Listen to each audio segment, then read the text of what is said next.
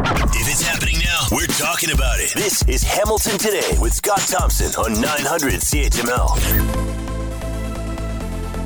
Hey, it's Hamilton Today. I'm Curtis Thompson, Scott's son. Will Weber is on the board. Will Erskine bucking the guest. In the newsroom, Diana Weeks.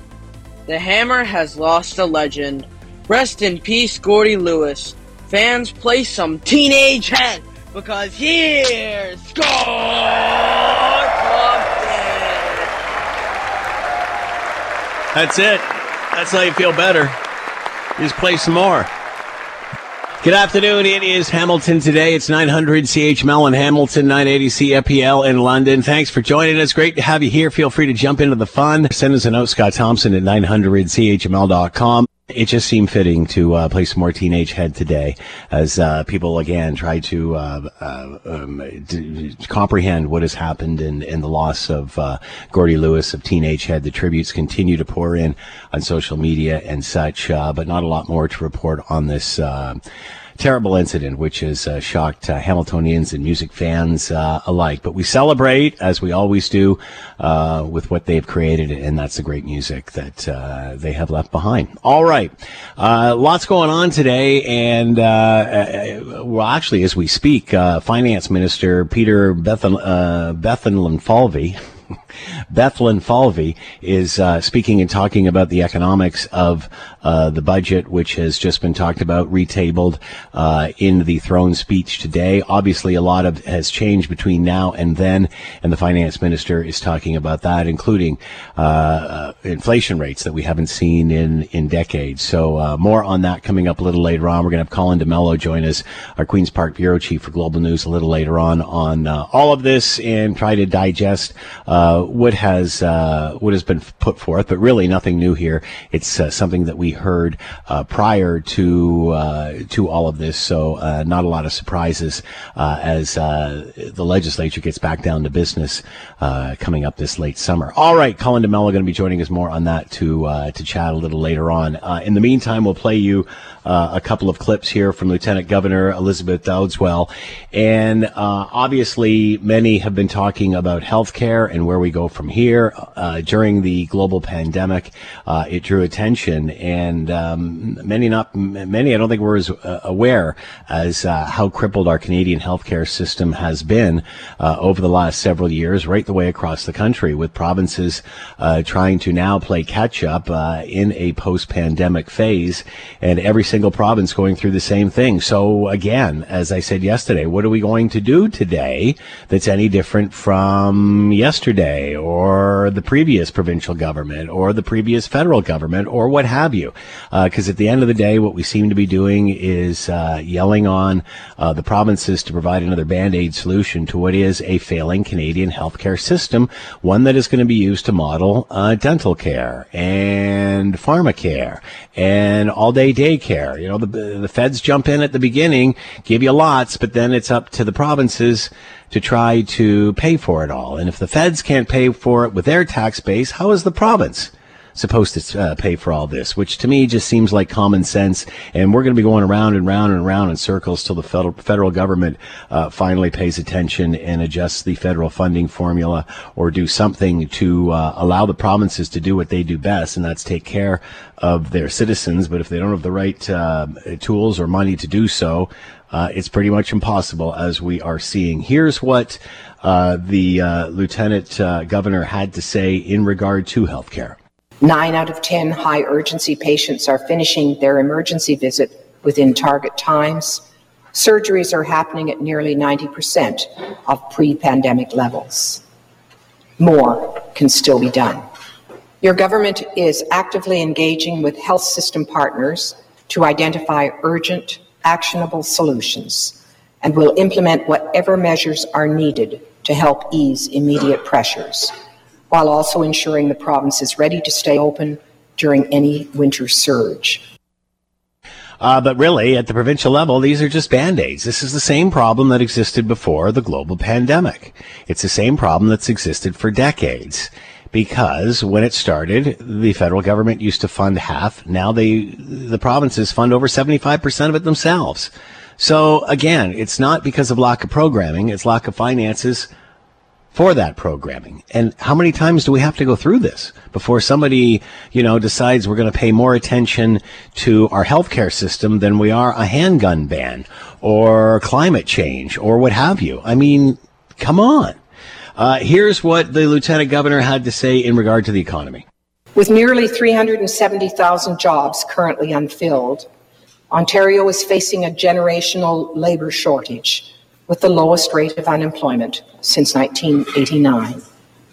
And unprecedented spending throughout the pandemic has created new fiscal challenges here in Ontario and across Canada that will require prudent economic management in the months and years to come. All right, that was Elizabeth Dowdeswell, our Lieutenant Governor, giving the throne speech and reintroducing the budget a little earlier on today.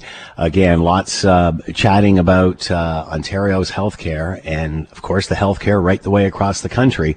And once again, looking for provincial Band-Aids to fix something that hasn't been able to be fixed in the last 10, 20, 30, 40 years.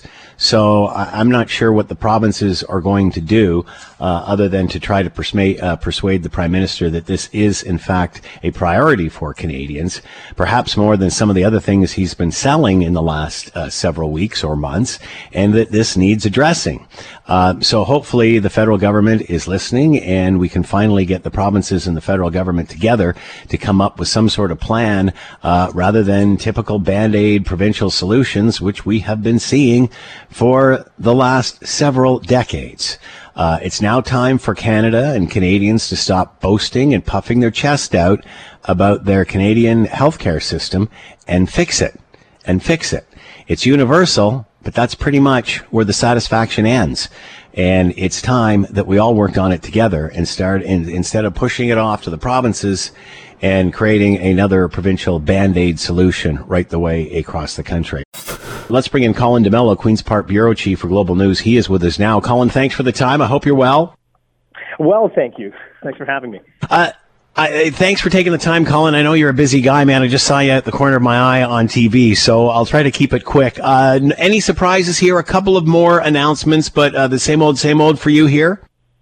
So there are a couple of big things that the government is signaling here. One, they're talking a lot about an economic slowdown, how, pandemic spending is now going away, that they're seeing, increased interest rates from the Bank of Canada, as well as the higher cost of inflation in Canada in general. And so the finance minister is signaling that they're going to slow down their spending a little bit. We don't know exactly what that means, but we know that they're really focused on deficit. So as an example, because of higher revenues last year, the province made an additional $1.1 billion. And instead of taking that money and putting it towards healthcare, putting it towards education or something else, the government decided to pay down a portion of the deficit. And so, that is kind of an indication that they're not necessarily going to put it towards needs, but they're going to put it towards paying down Ontario's deficit and debt. The second thing that I thought was really interesting is the government indicated today that as part of their focus on the healthcare system, they're looking at the idea of potential expanded privatization. So still, all healthcare would be provided by OHIP, but what they're saying is they're looking at, not necessarily the status quo when it comes to the healthcare system. So we already have some level of privatization, some level of private operation within our healthcare system. The government is talking about, as an example, instead of having all surgeries done inside of a hospital, maybe go to some kind of a private delivery model. Right. But still, it would be covered by OHIP. So that was the other big surprising thing that came out of this today. So, obviously, the finance minister speaking now. Times are different now, as I guess when this was first introduced, i.e. inflation going through the roof and interest rates going up. How much does that alter what the finance minister has put forward? Well, it alters it slightly, not greatly. The province isn't necessarily spending anymore. They are talking a little bit more about fiscal restraint and trying to make sure that they're not overspending when they don't need to be. There are many who will make the argument that the government does not need to focus on austerity at a time when people might be hurting. The leader of the Green Party, Mike Schreiner, said that yesterday, that austerity measures should be completely off the table. But the province is focusing on some other things as well, right? So ODSP, the Ontario Disability Support Program, they are promising that as of September, that will increase by about 5%. Now, that doesn't amount to much. Right now, somebody on ODSP gets about $1,169. They'd be getting an additional $60. They'd be getting all told about $1,200. So it's a far cry from what they might need, but the finance minister says, there could be more work to be done. The other big thing here today was a new payment to go to parents to help them with tutoring for their children. So the government is announcing today $225 million to help parents who need, extra tutoring outside of the school setting. We don't know how this would work. We don't know how a parent would get that money, how much tutoring they need or what kind. We don't have the details. But it also begs the question, why not put that $225 million and then some into the education system that we all pay for? Why have that go directly to parents? Does that not undermine the education system? So the government's going to be facing a few questions here in the days and weeks to come. Obviously, lots of chatter still about healthcare in a post-pandemic world. They say more can be done. What more can be done at the provincial level? I mean, we've been dealing with this for 10, 20, 30, 40 years. What more can be done at the provincial level? Any ideas? Well, it's true that it has been going on for a long time in our healthcare system, predominantly because of the lack of funding, both provincially and federally. One of the things that the Ontario Registered Nurses Association is highlighting is the fact that there are a lot of internationally trained nurses. So they got their credentials or they're training somewhere else in the world and they are living in Ontario, but they're not credentialed in Ontario. So they're asking the government to fast-track those credentials. There are about 20,000 nurses, these unions say, that are sitting on the sidelines waiting for credentials, but it takes a long, slow process to get through the system. So the government has tasked the Ontario College of Nurses, the regulatory body, to fast-track their credentials. But nursing unions say, wait a second, you haven't given the college any additional resources in terms of people and money. And without those resources, you're not really going to be able to, fast track a lot of people in the time frame that we need. But that is one thing that they're looking at. There's other calls to have, a larger recruitment and retention strategy, making sure that nurses who come in don't get, overloaded and overwhelmed by the job and what's facing them right now and don't leave. And then with immigration as well, trying to bring additional nurses in through immigration streams over the next few years. Colin D'Mello with us, Queen's Park Bureau Chief Global News. Make sure you're watching Global tonight for more on all of this. As always, Colin, thanks so much for the time on a busy day. Appreciate it. Be well. My pleasure. Thank you. You're listening to the Hamilton Today podcast from 900 CHML. Going to be another month and a day, actually, I believe, before the federal Conservatives, choose a new leader and find out who is going to lead them into the next general election. That being said, lots of polling coming out over the summer, and it's interesting to see how Canadians are feeling at this point. Also, Stephen Harper a few weeks ago came out and endorsed Pierre Poilievre, and has it made any difference, or has it hurt Pierre Poilievre's chances? Let's bring in Nick Nanos, Chief Data Scientist and founder of Nanos Research, and is with us now. Nick, as always, thanks for the time. Hope you're well. I'm fine, and great to join you and all your listeners. So we saw that Mr. Harper came out and endorsed Pierre Poilievre a few weeks ago. Apparently that has or has not had a lot of impact, good or bad, or a bit of both. Well, if you think of the long term, if this is about winning the next election, then not really great news for Pierre Poilievre, because, the thing is that when we ask Canadians about Stephen Harper's endorsement and whether it had a positive or negative impression on how they felt about Pierre Poilievre, about 46% said, hey, man, doesn't make any difference, the fact that Stephen Harper has endorsed Poilievre. But by a margin of 2-1, it was more likely to have a negative rather than a positive impression, with 35% of Canadians outright negative. 14% said it actually led to a more positive impression. So In the long term, assuming that Pierre Poilievre, everyone thinks that he's going to win this leadership. He seems to be the front runner. So this, not a lot of political coattails to win an election, probably more important inside of the Conservative tribe. And so that's probably how this is playing out. And how would this have been viewed inside the Conservative tribe? Well, we do know when we look at some of the demographic groups that tend to favor the Conservatives, such as men, for example, and also people that happen to live in the prairies, that the endorsement is more likely to have a positive impression compared to other types of groups. So I think the reality is, you know, let's face it, Stephen Harper was a successful prime minister politically. He won a number of elections. He governed for a number of years. If you're running for the leadership and the former prime minister and leader of your party gives you endorsement, you're going to take it. And Sure. So I think for Pierre Poilievre, he was probably more than happy to take Stephen Harper's endorsement. And it's also a big signal that obviously Stephen Harper thinks that Pierre Poilievre is going to win, because would that be embarrassing or what if someone else ended up winning the leadership after being endorsed by the previous leader who was a major force in creating the party? Now, I don't want to change what you've discovered here, but does this suggest that the people have more of a negative view of Harper than Poilievre? No, I think the reality is that people already have formed opinions of Stephen Harper, and he's a polarizing figure. You know, let's face it, Stephen Harper was successful in a number of elections. And actually, the reason he was successful is because he didn't want to be popular, believe it or not. You know, he started off with the assumption that, you know what, not everybody's going to vote for the Conservatives and not everyone is going to vote for Stephen Harper. And he just needed enough people to vote to win the election. So it was never a popularity contest for him.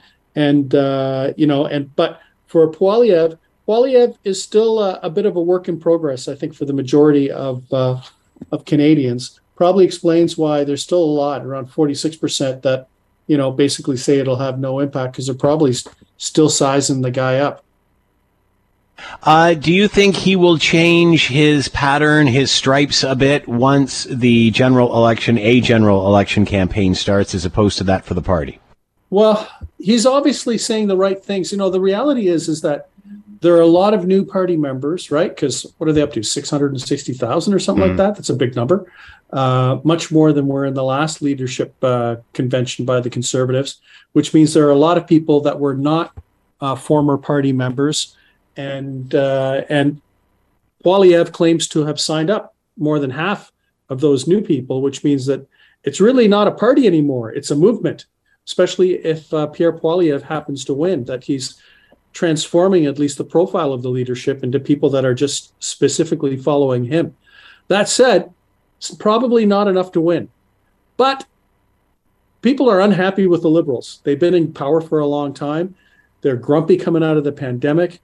They're worried about how they're going to pay their bills. They're worried about the price of food. They're worried about inflation, the rising interest rates. So, you know, the thing is luck counts, being in the right place at the right time. So how about this for choosing your poison? Do Canadians want to vote for a government that they're kind of unhappy with because they've been in power for a long time? Or do they want to try something different, even though some of the ideas that they have, that this different option has, as Pierre Poilievre, is not really mainstream on a lot of the big issues? What about the younger voters that Poilievre seems to be attracting? It doesn't seem to be the typical, stereotypical Conservative voters. Yeah, and actually what's happened is in the last year, since January, one of the more interesting phenomena that we've seen in the numbers is that the Conservatives, usually who don't do very well among Canadian voters that are under 35 years of age, have been much more competitive. And I think this is because younger people have really been squeezed and roughed up during the pandemic. Many of them were frontline workers. Many of them were healthy and still had to deal with a lot of restrictions in their lives. They missed a lot of things, such as graduations and kind of seeing their friends. And now they're coming out of the pandemic, and the cost of rent is going up. and interest rates are going up, and what we're seeing is an increasing number of younger voters drifting away from the Liberals and towards the Conservatives.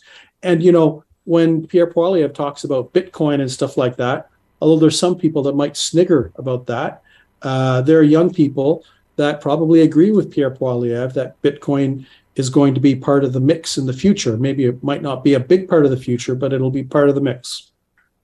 What about the Conservative Party pulling ahead of the Liberals, even without a leader at this point? Yeah, that happens a lot whenever parties don't, it's kind of an interesting research phenomenon. Parties turf their leader and then their numbers go up. And it's because there's nothing to repel voters. So for Canadians, some Canadians might like to see Pierre Poilievre as the leader. Others might want to see Jean Charest. Others, Leslyn Lewis. And as a result, they project onto the party. So, right now in our tracking, the Conservatives have an advantage and have had an advantage for the last couple months. But we really won't know what their real strength is until they select a leader and people can render a decision as to whether they're happy with the decision that the Conservative Party membership have made.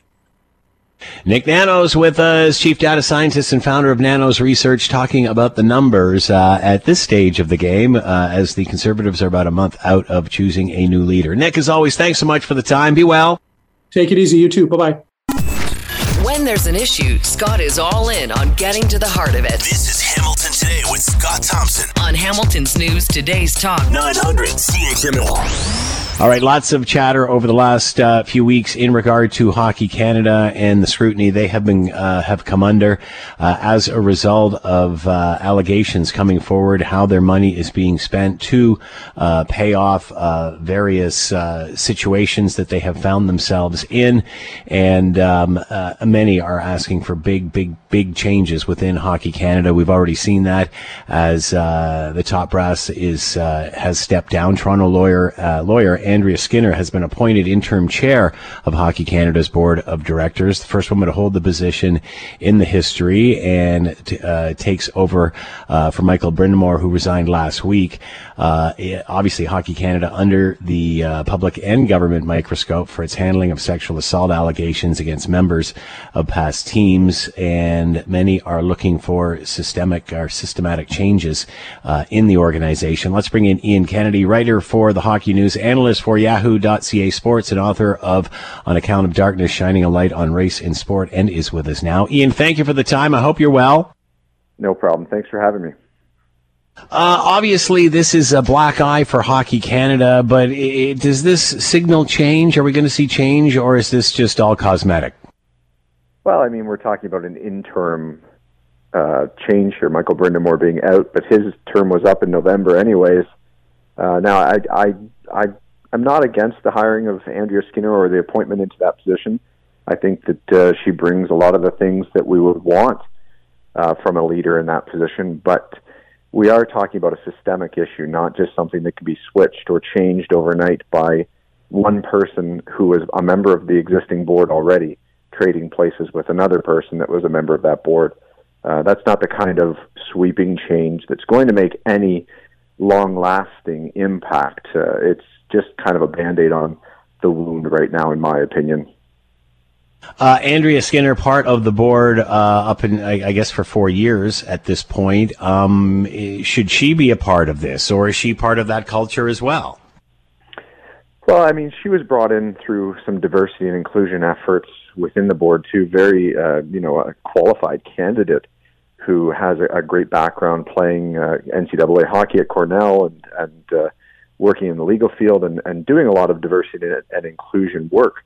But the whole board needs to go. I mean, nobody that's been functioning under this governance right now, led by Scott Smith and Michael Brindamore, they've all been kind of impacted by how things have been done. And regardless of any change that they think they can do, they've all been part of that system. And I think the public is looking for sweeping, monumental change, not change that the action plan right now is putting forward or that any one person serving for a couple more months can do. And that's what I think we really need to focus on, is if this board is committed to that change that everyone wants to see, Are they planning all to run for re-election again in November? And will they get that? Because if this board is re-upped, then that's really a commitment from Hockey Canada that no significant change moving forward beyond this year is in the forecast. Many have used the term meaningful change. What does that mean?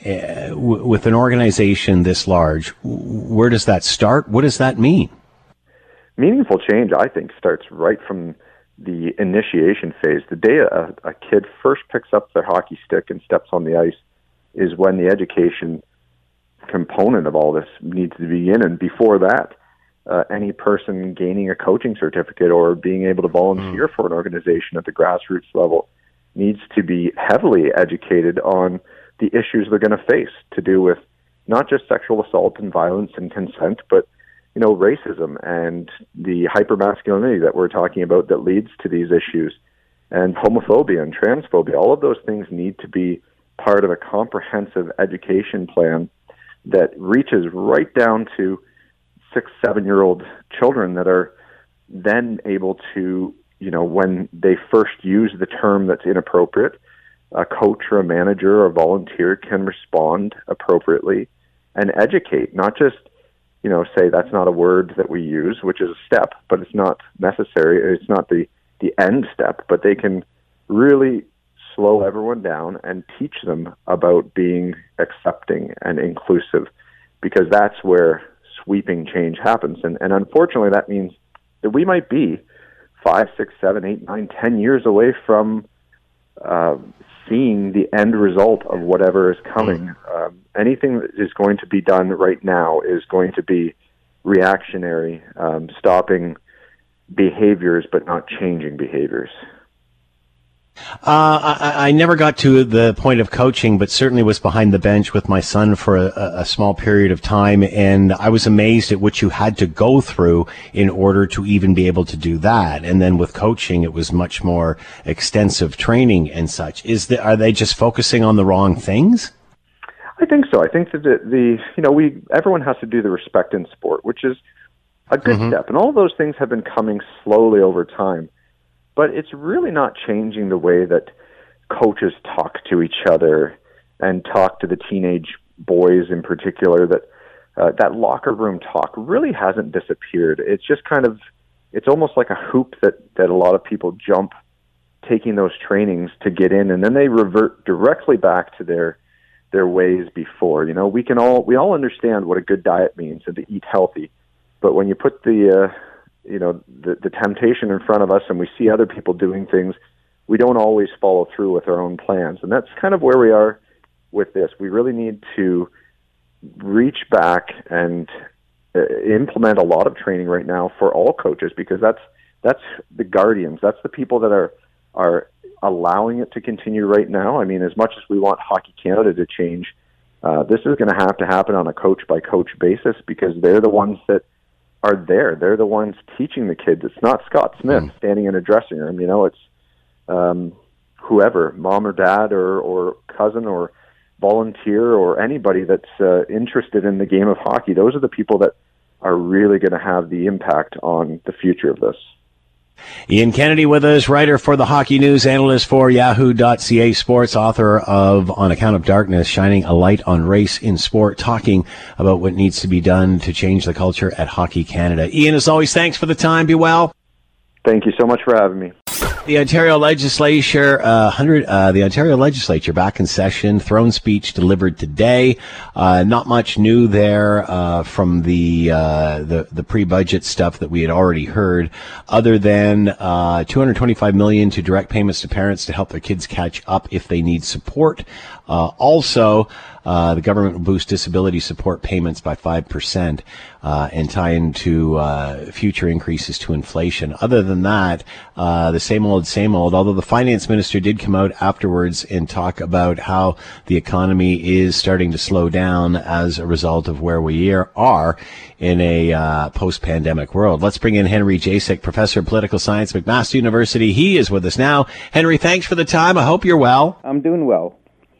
Any surprises for you here, Henry? I mean, I guess it was all kind of predicted, although I guess the economy has changed quite a bit since this was first introduced. Yeah, yes, it is. But I think I'd like to talk about the throne speech itself, which in some ways was very unusual because there were parts which talked about the goals that he has, that the government has, which are sometimes very vague, which is normal. But what he really talked about in a very concrete way are roads he's going to build. He was just checking off. I'm going to build a road from here to here, from here to here. We're going to give a new a bridge on the Queen Elizabeth Way in St. Catharines. I mean, that's the most specific stuff I've ever heard in a throne speech. It tells me that he really, he sees himself as Doug the Builder, and actually he ended his throne speech talking about hearkening back to what seems to be his favorite former premier, and that's Bill Davis. And he talked about how much Bill Davis built when he was premier of the province.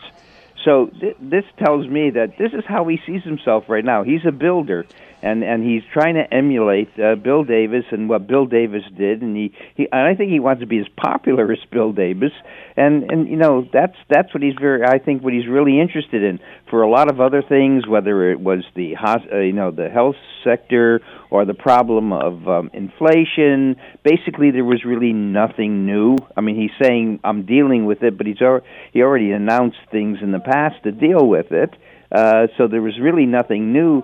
But the enthusiasm he had for the road building, I thought, was pretty dramatic.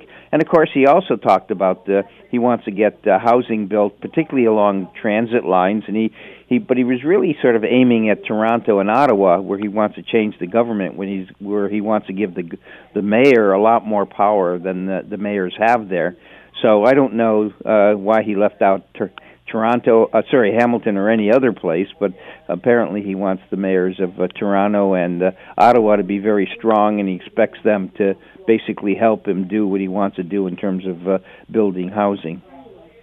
So we've talked about this in the past, Henry, that it seemed that the word build was a bad word in Ontario or Canada, for that matter, for the longest time. Is this good or is this bad? Is this going to resonate? Well, I think a lot of people are going to say, yeah, because he said, he was saying, not only was he saying I'm going to build a road from A to B, he's going to say, now people are going to save up to 35 minutes on this road, on this other road, they're going to save 30 minutes when they go to do their commute, and and he was talking about all these poor people who have to commute, and this is how much time I'm going to save them. But let me tell you also, though, about this, before people get their hopes up too high right now. These are all 10-year programs. Mm-hmm. So what is going to be built when, and when is it going to be ready? And the best we can say is it's going to be built within these 10 years, but, it may very well be some of these things will be built, but they're going to be built later than 10 years. We know sometimes when they go to build things aren't built on time. So, but it's a big, it's something like $87 billion to do all of this stuff. So it's you can just see where he wants to go, on this, and I'm sure those people who are commuters are probably going to like what he has to say. And he also talked about building affordable housing for young families, young couples who can't get a house now. The problem with that one is he doesn't control the mortgage rates that these people have to pay. So, No, but I think that's why he's talking about more control for the municipality, for the mayor, in order to get some of these projects through that are being stopped through NIMBYism. But, it's interesting you say that about housing in that part of the speech. That's a fascinating point. But, this leads back to what we were talking about long before the election. And this was just before the last election. Every single party, including the Greens, said they all had a housing plan. They're all going to be, I don't know what it was, 1 million homes or a bazillion homes in 10 years. And we have never heard that from every single political party in the past. Yeah. And I think that just goes to show you the deficit that there is. Yeah, well, I mean, certainly there's a lot of people. What happened over the last 10 years, with the interest rates so low, a lot of people who never thought maybe they would be able to get a house, certainly get a house, buy a house when they were so young, thought that they could get it.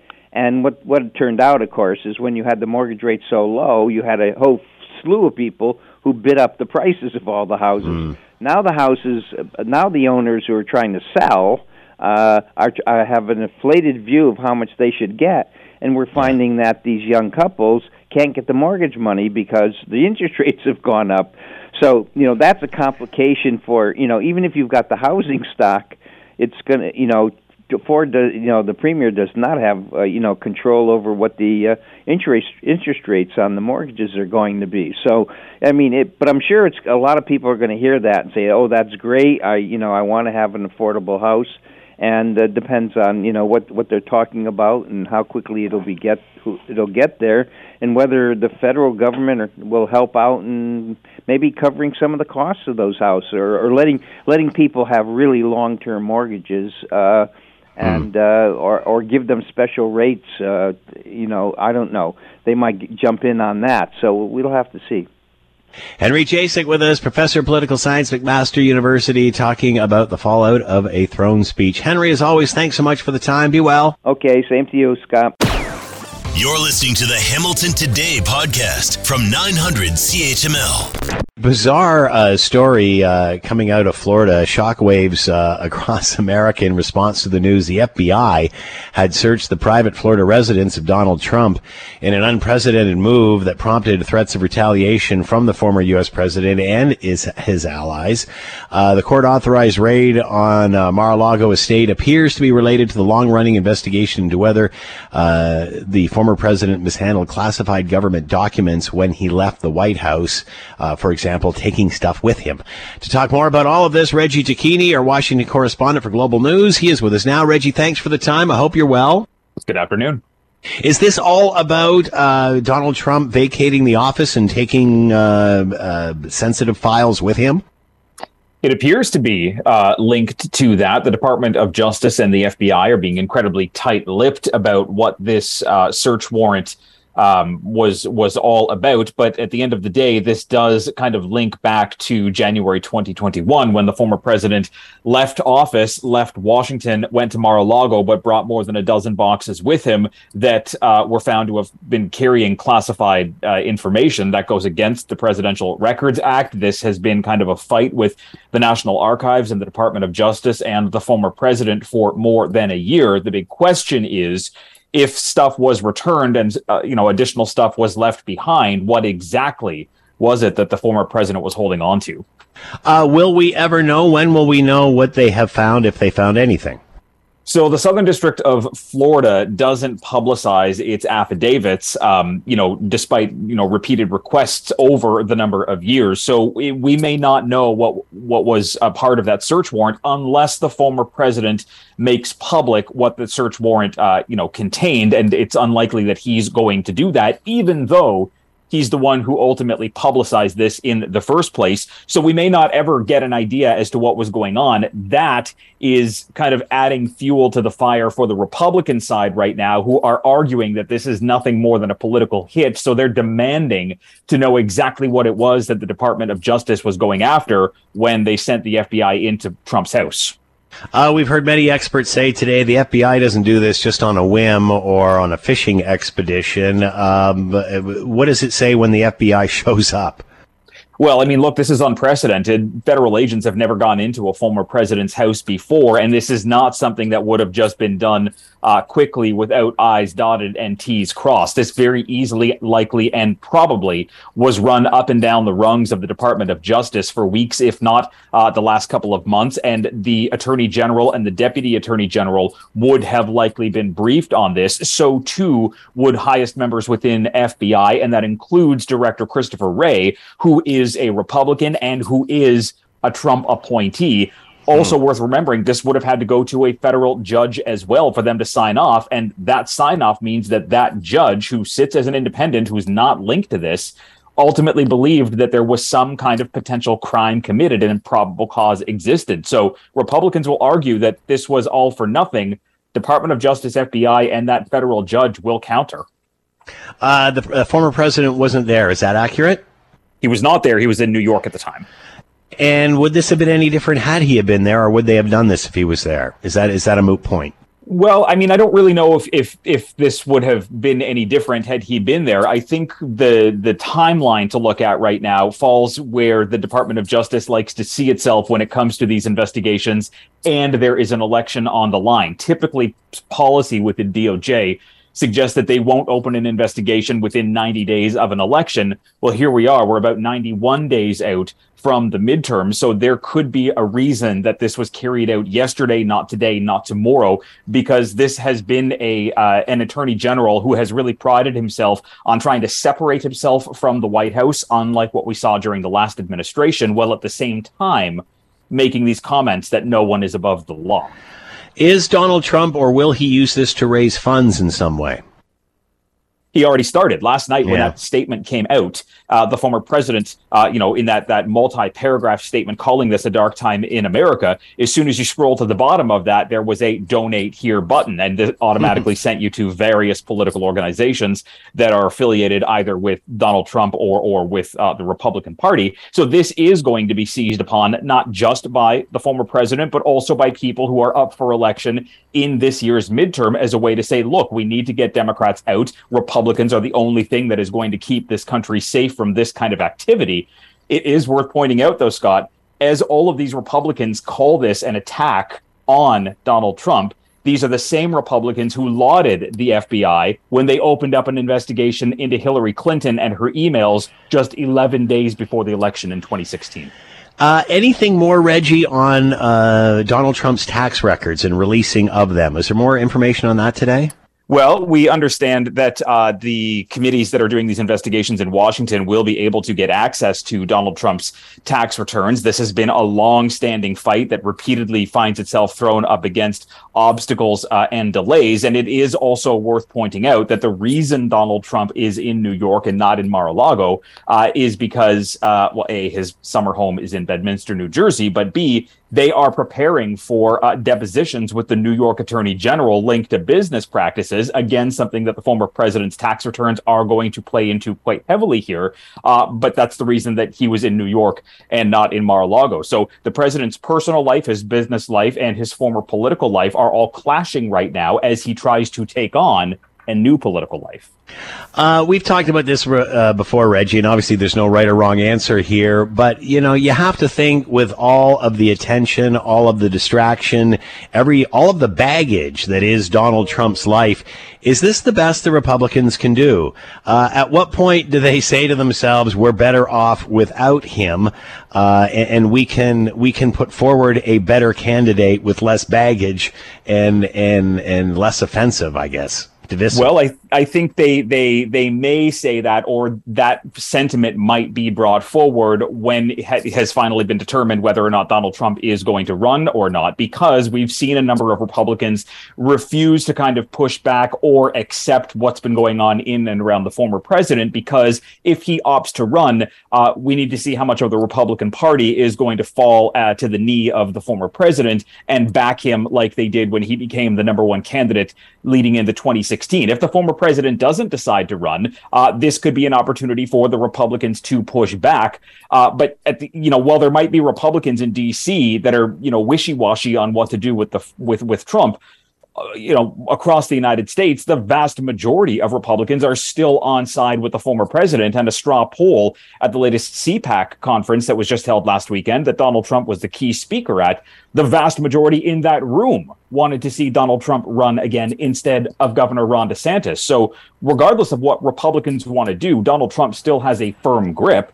And, we'll have to see whether or not what's playing out in Mar-a-Lago kind of amplifies or pushes Republicans to support the president more, especially if it turns out that this was simply just a clerical thing that FBI was looking for and not a national security thing. This could bolster and embolden Republican support for the former president. Reggie Cecchini, Washington correspondent for Global News. Make sure you're watching Global for tonight for more on all of this. Reggie, as always, thanks so much for the time. Be well. Thank you.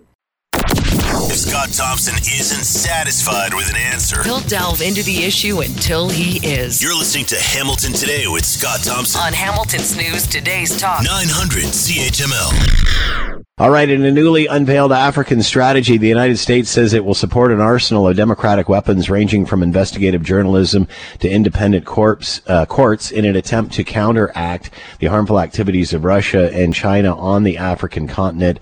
To talk more about all of this, Elliot Tepper with us, Emeritus Professor of Political Science, Carleton University, and with us now. Elliot, thanks for the time. I hope you're well. Oh, thank you, Scott, and same to you. So, Elliot, is this about combating China's Belt and Road Initiative, which is, from what I understand, and you can correct me if I'm wrong, is building infrastructure in Africa, which, of course, they cannot pay for, so then you just assume control over this. Is this to strategize against that? Yes, and of course, that's not merely in Africa, but it stretches all the way through Europe, so that all roads and indeed all routers in the future will lead to Beijing. A $1 trillion program, which they say is strictly not for politics, it's just for economics. But of course, it's a key element in Xi Jinping's goal to emerge as the world's dominant power. In Africa, I think the West and the U.S. in particular really are playing catch up. It's not been noticed that China and Russia are making major inroads there. This is an attempt to counter that influence. And of course, it comes at a time of heightened concerns over China and its role, in particularly, of course, Taiwan, but also in the world. Is this too little too late, or is it never too late? And I guess the beneficiary will be Africa. Yes, one of the primary message here is that we've not taken you as seriously. I'm paraphrasing what they're saying. We haven't taken you as seriously as we should, and we were paternalistic. We're here to listen, and we're here to open up cooperative programs with you based on your needs, not on our needs. But it is really starting behind because China has been busy there. Russia is busy there in two different ways. One is the Wagner Group, mercenaries, which are clearly just an arm of the Russian state with plausible deniability, have been playing a fighting role there, helping shift the power balances in a couple different states and doing so in a very brutal fashion. But beyond that, of course, the Ukraine war, the unprovoked attack on Ukraine has led to a food crisis, a food insecurity crisis for Africa in particular. So the West is there now saying, Blinken is there now saying, well, we understand that, but the reality is that Russia really does have the ability, and they're using it to choke off supplies of food to Africa, and Africa is suffering as a result. How is Russia and China reacting to this ambition from the United States? I suspect they're not paying a lot of attention to it. Their attention, after all, is riveted elsewhere. They will notice it. We should add on to this. This is only one part of what the U.S. is now doing. The U.S. Under Joe Biden held a major conference not long ago saying that we are going to set up an infrastructure alternative to the Belt and Road, and it's going to be so much better because we are not going to put you into a debt trap, and we are going to work with you in all kinds of ways, which the Chinese and the Russians haven't been able to do, but particularly the Chinese. So this is really a follow-up to a broader framework of supporting infrastructure needs in Africa and elsewhere. All right. Regarding Taiwan, apparently the military drills continue. These started after the visit of Nancy Pelosi, the U.S. House Speaker, and such. Taiwan is warning this is showing their ambition. How concerned are you about this activity ongoing?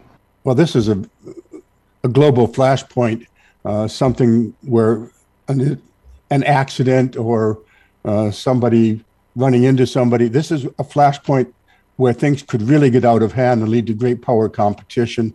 And these are nuclear armed powers, China and the U.S. in particular, of course. So I'm very concerned about what's going on there. The democratic Taiwan is paying the cost of China's ambition. But most importantly, what we see now, and Africa can see this, and the Southeast Asian states of ASEAN can see this, this is how Xi Jinping chooses to announce what kind of role, how they plan to become a global superpower. They are a superpower. How are they going to demonstrate that? Now, what they're doing is demonstrating it in this military fashion, That's going to give a lot of places pause, having perhaps seen earlier, going back to your Africa story, that they were a benign influence. Peaceable rise was actually the slogan of the predecessor governments, or the PRCs, the Communist Party's control over China. Peaceable rise, hide your strength, bide your time. None of that's happening. Xi Jinping is proving to be an aggressive pursuer of traditional kind of empire building activities. The other states, Africa included, will have to take note of this. But of course, the states closest by, China in particular, have to take note of it. Taiwan is a democratic place. It's our ally. They are being brutalized. This is perhaps, as they are saying, a prelude to an actual invasion to take over. And keep in mind something not getting a lot of attention, that Taiwan is the world's leading chip maker, microchips, the things that make everything work. One estimate is 95%, Scott, of the advanced microchips in the world are made in Taiwan. And the head of the company there said, if China tries to take us over, it will actually destroy our business. They can't just come in and take it over. But who knows? Maybe that's what one of the main motivators is for Xi Jinping. It has to be. Elliot Tepper, Emeritus Professor, Political Science, Carleton University, talking about world politics and where we are today. Elliot, as always, thanks so much for your time. Be well. And same to you, Scott. You're listening to the Hamilton Today podcast from 900 CHML. The provincial government has tabled its budget and throne speech today, officially kicking off the next session of the legislature, provincial legislature. Let's bring in Ian Lee, Associate Professor, Sprott School of Business, Carleton University. He is with us now. Ian, thank you for the time. I hope you're well. Yes, I am. Thank you, Scott. This is going to be interesting talking about this. So your thoughts, and not a lot new here. There has been a 5% increase in ODCP rates and $225 million to parents to help kids catch up. But a lot of this was the budget we had seen before. Is this all doable in your mind? What are your thoughts on this? This is a very centrist budget. It reminds me, because I'm old enough to remember the late, great Bill Davis. I've heard that twice. I've heard that twice today already, Ian. I did not know that. He was called Bland Billy Brampton, because he was from Brampton. He was, your quintessential centrist. Mackenzie King famously said, lean to the left, lean to the right, straddle the center. Well, I thought that applied to Bill Davis. And to bring it right up to date, because we're talking about the Premier Ford budget, and I did go through it. I skimmed through it, especially the numbers. It's very centrist. It's very, there's nothing radical here. Anyone who's looking for radical right or radical left, you won't find it. It's what you see is what you get. It's the same budget they introduced last spring in April, and it's the budget they campaigned on in the election. And now they're getting it, in case we couldn't figure it out those two times, they're giving it to us again one more time. And so it's straight. There's just no surprises. There's no shocks. It's what they said they were going to do.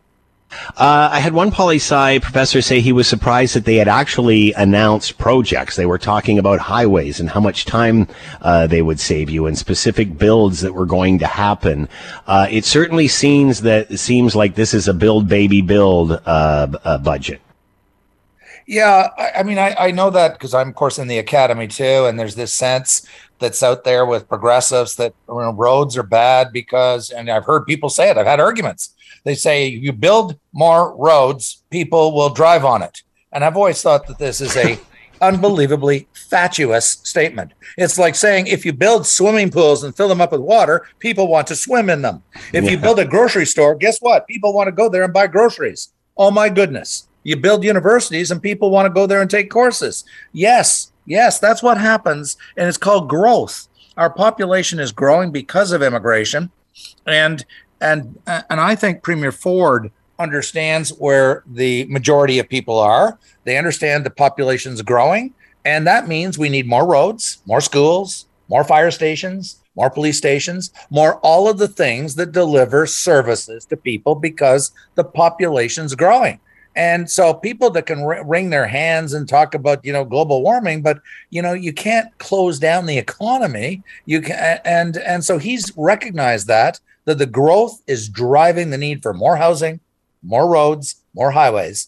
And he won a significant majority government in the election. So his understanding of us was confirmed electorally in the election.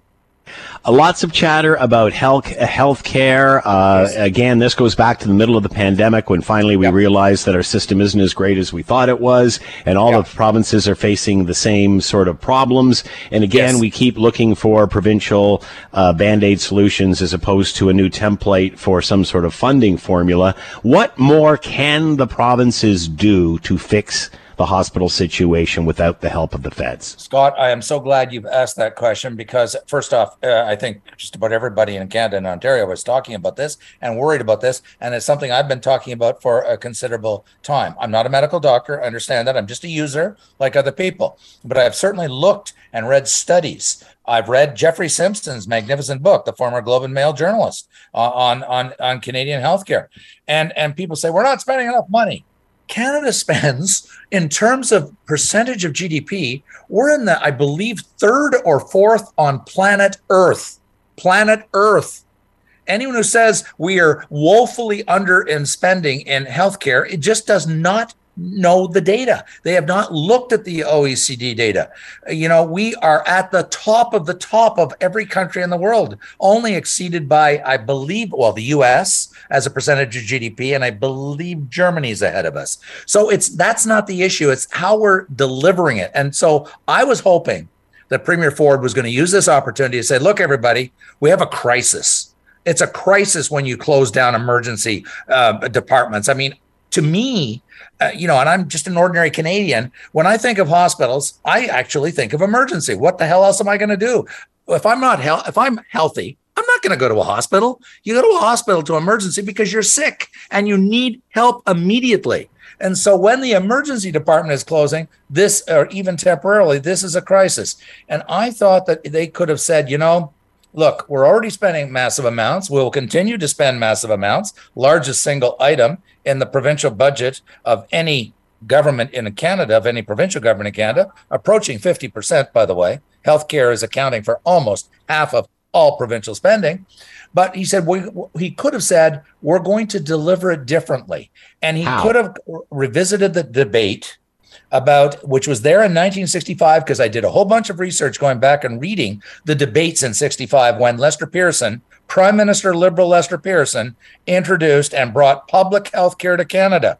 And even Tommy Douglas, the NDP guy, very pro healthcare, he said, was very clear, public health care does not mean it has to be completely delivered in the public sector. Public health care means it is financed and paid, the single payer model. And so what's happened in the last 30, 40 years is this idea has developed that healthcare must be delivered in the hospitals by the public sector. What we need are a lot more clinics, hips and knees clinics, routine. I'm not talking the big ticket stuff. I'm not talking heart or cancer or trauma or emergency, but all the other stuff. We should be talking about private delivery and no healthcare workers. It is not true to say that this is American privatization, because there they have all kinds of insurance companies paying. In Canada, as Hillary Clinton understood very well, she said the Canadians have a single payer model. It is not about the delivery. You can have private delivery. In fact, Scott, let me just finish this point out so people really understand what I'm saying. The physical building called a hospital is built by private construction companies. The government of Ontario does not go and own construction companies to build hospitals. People say, well, yes, of course. All of those X-ray machines, those very sophisticated diagnostic X-rays and MRIs, they're not built and owned by the government of Ontario. They're made by companies like Siemens, which is a huge German company, a private for-profit company that make world-class medical diagnostics. In other words, the critical point is not who delivers the healthcare. It is who pays for it. And we don't want the American model of all kinds of insurance companies and you have to have your credit card before you can get your treatment. We want the Canadian single payer model, but we can have better healthcare if we decentralize it out of the hospitals as much as possible into clinics across each city. And it would and then they would be reimbursed. That clinic would be reimbursed by OHIP. OHIP would be the banker, and they would set the price for each procedure, just like they do now. The hospital was reimbursed. The Ottawa Hospital was reimbursed when they replaced Ian Lee's knee 3 years ago, and they got a check. And it's set by OHIP. We could do the same thing and get it out of the hospitals, and then produce a lot more delivery to get rid of the queuing and the wait periods that is upsetting so many people. Ian Lee, Associate Professor, Sprott School of Business, Carleton University, plumb out of time trying to solve the healthcare issue. Ian, as always, thanks for the time. Be well. My pleasure, Scott. Thank you. All right, do we care if Big Brother is watching us or not? Sometimes we do, sometimes we don't. It seems we're a little bit more sensitive to it nowadays than we were when all this technology fun stuff started. Now, the RCMP, we're learning, has deployed spyware to access encrypted communication of targets as far back as 2002. A senior Mountie said on Monday afternoon. Mark Flynn, the RCMP's assistant commissioner responsible for national security and protective policing, told MPs that between 2002 and 15, the Mounties deployed Canadian-made technology in order to covertly access electronic information. Too far? Is this what we have to do to catch the bad guys? Let's bring in Carmi Levy, technology analyst and journalist. He's with us now. Carmi, as always, thanks for the time. I hope you're well. Great to be here, Scott. Thanks. So what exactly are we talking about here, Carmi? What's going on? Well, basically, the RCMP has been using tools to infiltrate the mobile devices of criminal targets. You know, in the past, they would simply wiretap someone if they wanted to know what they were up to. But of course, it's 2022, and increasingly, criminals aren't just making phone calls on unencrypted lines. In fact, the very concept of doing all your business exclusively by phone is kind of laughable now. Now we use messaging apps, we use social media, we use encrypted apps and services, and so the RCMP needs to keep up, or to switch their tools to these platforms. Otherwise, they won't be able to listen in on the bad guys, won't be able to bring them to justice, won't be able to protect you and I. The problem is the tools that they're deploying, they're from a class known as spyware. Basically, what it is, it's an app that sits on the target device. And it's very stealthily sort of soaks up everything that is happening on that device. Every time they log into something, every time they transmit data or receive data, every time they open an app, all that information is then shared with the mothership without the target's knowledge, which is awesome. The problem is the RCMP didn't bother telling Canadians this is what they were doing before they started doing it. They didn't talk to the Office of the Privacy Commissioner, didn't get their guidance on what are the checks and balances we need in place to, ensure we have the right tools to bring criminals to justice, but also protect Canadians from privacy abuses. How do we prevent rogue cops from using these apps in ways that are counterproductive and threatening to Canadians? We never had those conversations. We're only finding out about it now, which kind of suggests that, I don't know, did the RCMP have something to hide? I don't know, but it doesn't smell good. Is this any different than phone tapping? Is this just advanced phone tapping? And, did we do all this when that was first brought out? I'm playing devil's advocate here. Yeah, well, it's kind of like phone tapping on steroids. So, no, it's not really that. It's just...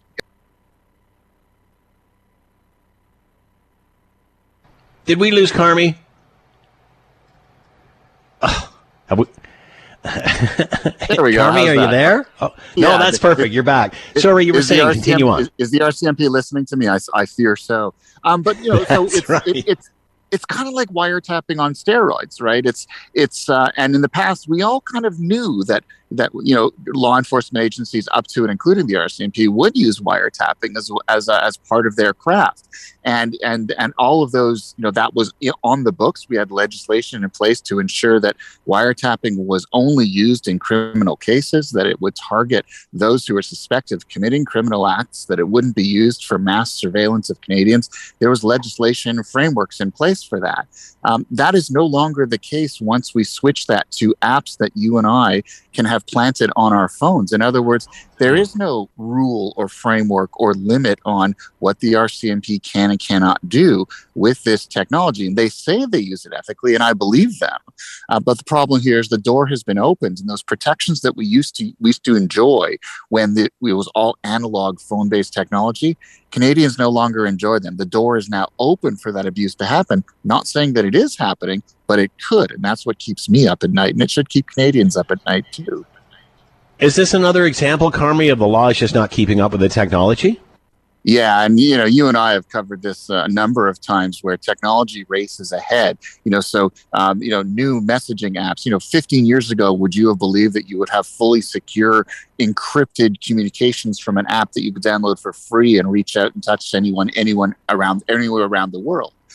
It's nothing short of magical. However, we don't have those protections. And unfortunately, it is embedded in virtually every phone, every device, every app, every service that we carry in our pocket. And that is incredibly dangerous because it essentially means that the potential for that abuse to happen is there if someone chooses to take advantage of it, and there are no laws that are protecting Canadians in the process. And we are seeing in other jurisdictions where law enforcement, they don't have those protections either. And we've seen cases where individual, for example, a rogue cop would then use it to go after a particular individual with no warrant, essentially the rights of citizens there are in jeopardy. And unfortunately, north of the border, it's the same thing. So it's legal because the laws don't cover the technology. Is it unethical? To a certain extent, yes, because, obviously, if it's used for the greater good of society, then no, it's not unethical. It's, to me, ethical use of technology by those we have entrusted with protecting us in much the same way we give police officers guns because they use them in an appropriate way. They're trained for it. There are rules that govern their use, and there are consequences when those rules are breached for them.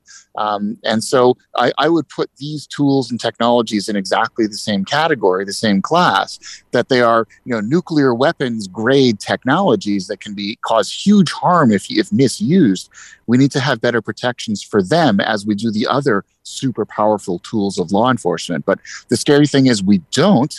And even scarier is now we have proof that the RCMP has basically been using them for years, not saying anything. And even when they're called on the carpet, they change their story. First, it was 10 cases over the last 4 years. Then it was 32 cases over a longer period of time. What's the truth here? And why are we not hearing it earlier? Why are we only hearing about it now? So where is this going, Carmi? New laws coming?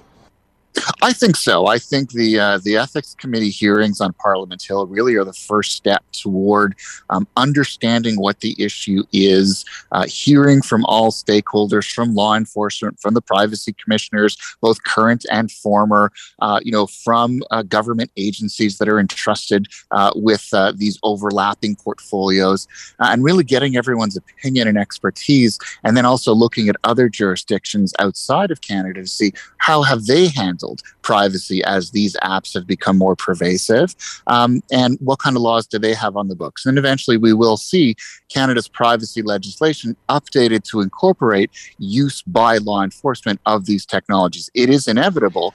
The problem is it's 2022. The technologies have been in use for years, and we're only just starting that process now. So yet again, Canada kind of lags. I wish we'd be a bit more of a leader. Boy, about 20 years behind in this case. Carmi Levy with us, technology analyst and journalist. Carmi, as always, thanks so much for the time. Be well. So great being here, Scott. Thank you.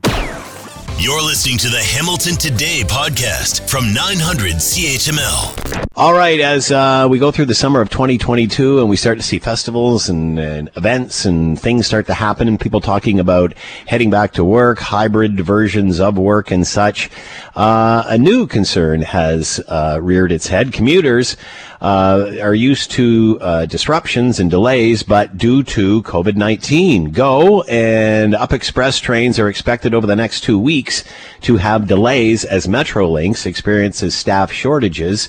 A spokesperson for the transit agency said the staffing shortages that they're experiencing are due to COVID-19. To talk more about all of this, Thomas Tenkate with us, professor at the School of Occupational and Public Health, Toronto Metropolitan University, and with us now. Thomas, as always, thanks for the time. I hope you're well. Yes, thanks, Scott. Great to be with you. Thank you. Are you surprised at this point, Tom? We had Dr. Kieran Moore say earlier on in the week, I believe, that he thought the seventh wave had peaked. Are you surprised we're still seeing shortages and such with labor in various industries and such as a result of the pandemic still?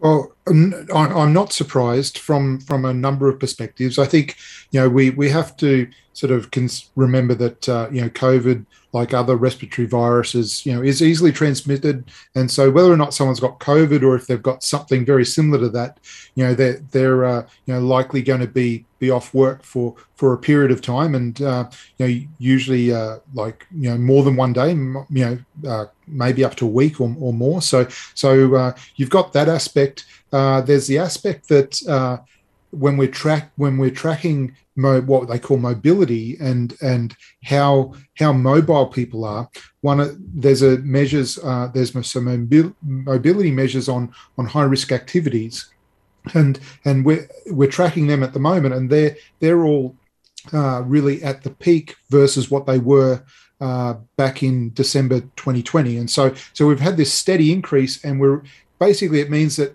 people are much more mobile. They're out and about. They're back at work. They're face to face for work. They're hitting the shops. They're in recreational settings. They're using public transport. So people are really getting out. They're mobile. They're connecting, and that's as well as people aren't wearing masks as much as they were before. And so you've got they've got those multiple factors, but then you've also got sort of the non-infection risk factors that are really, I think, around burnout, and people are just really tired, and these Go Transport workers have them and others have been on the front lines, really keeping the system going for 2.5 years, and it's understandable that people are also burnt out as well, and we're seeing that in a lot of sectors. So you've got both the infection infection risks and issues for that, as well as just these non-infection risks. And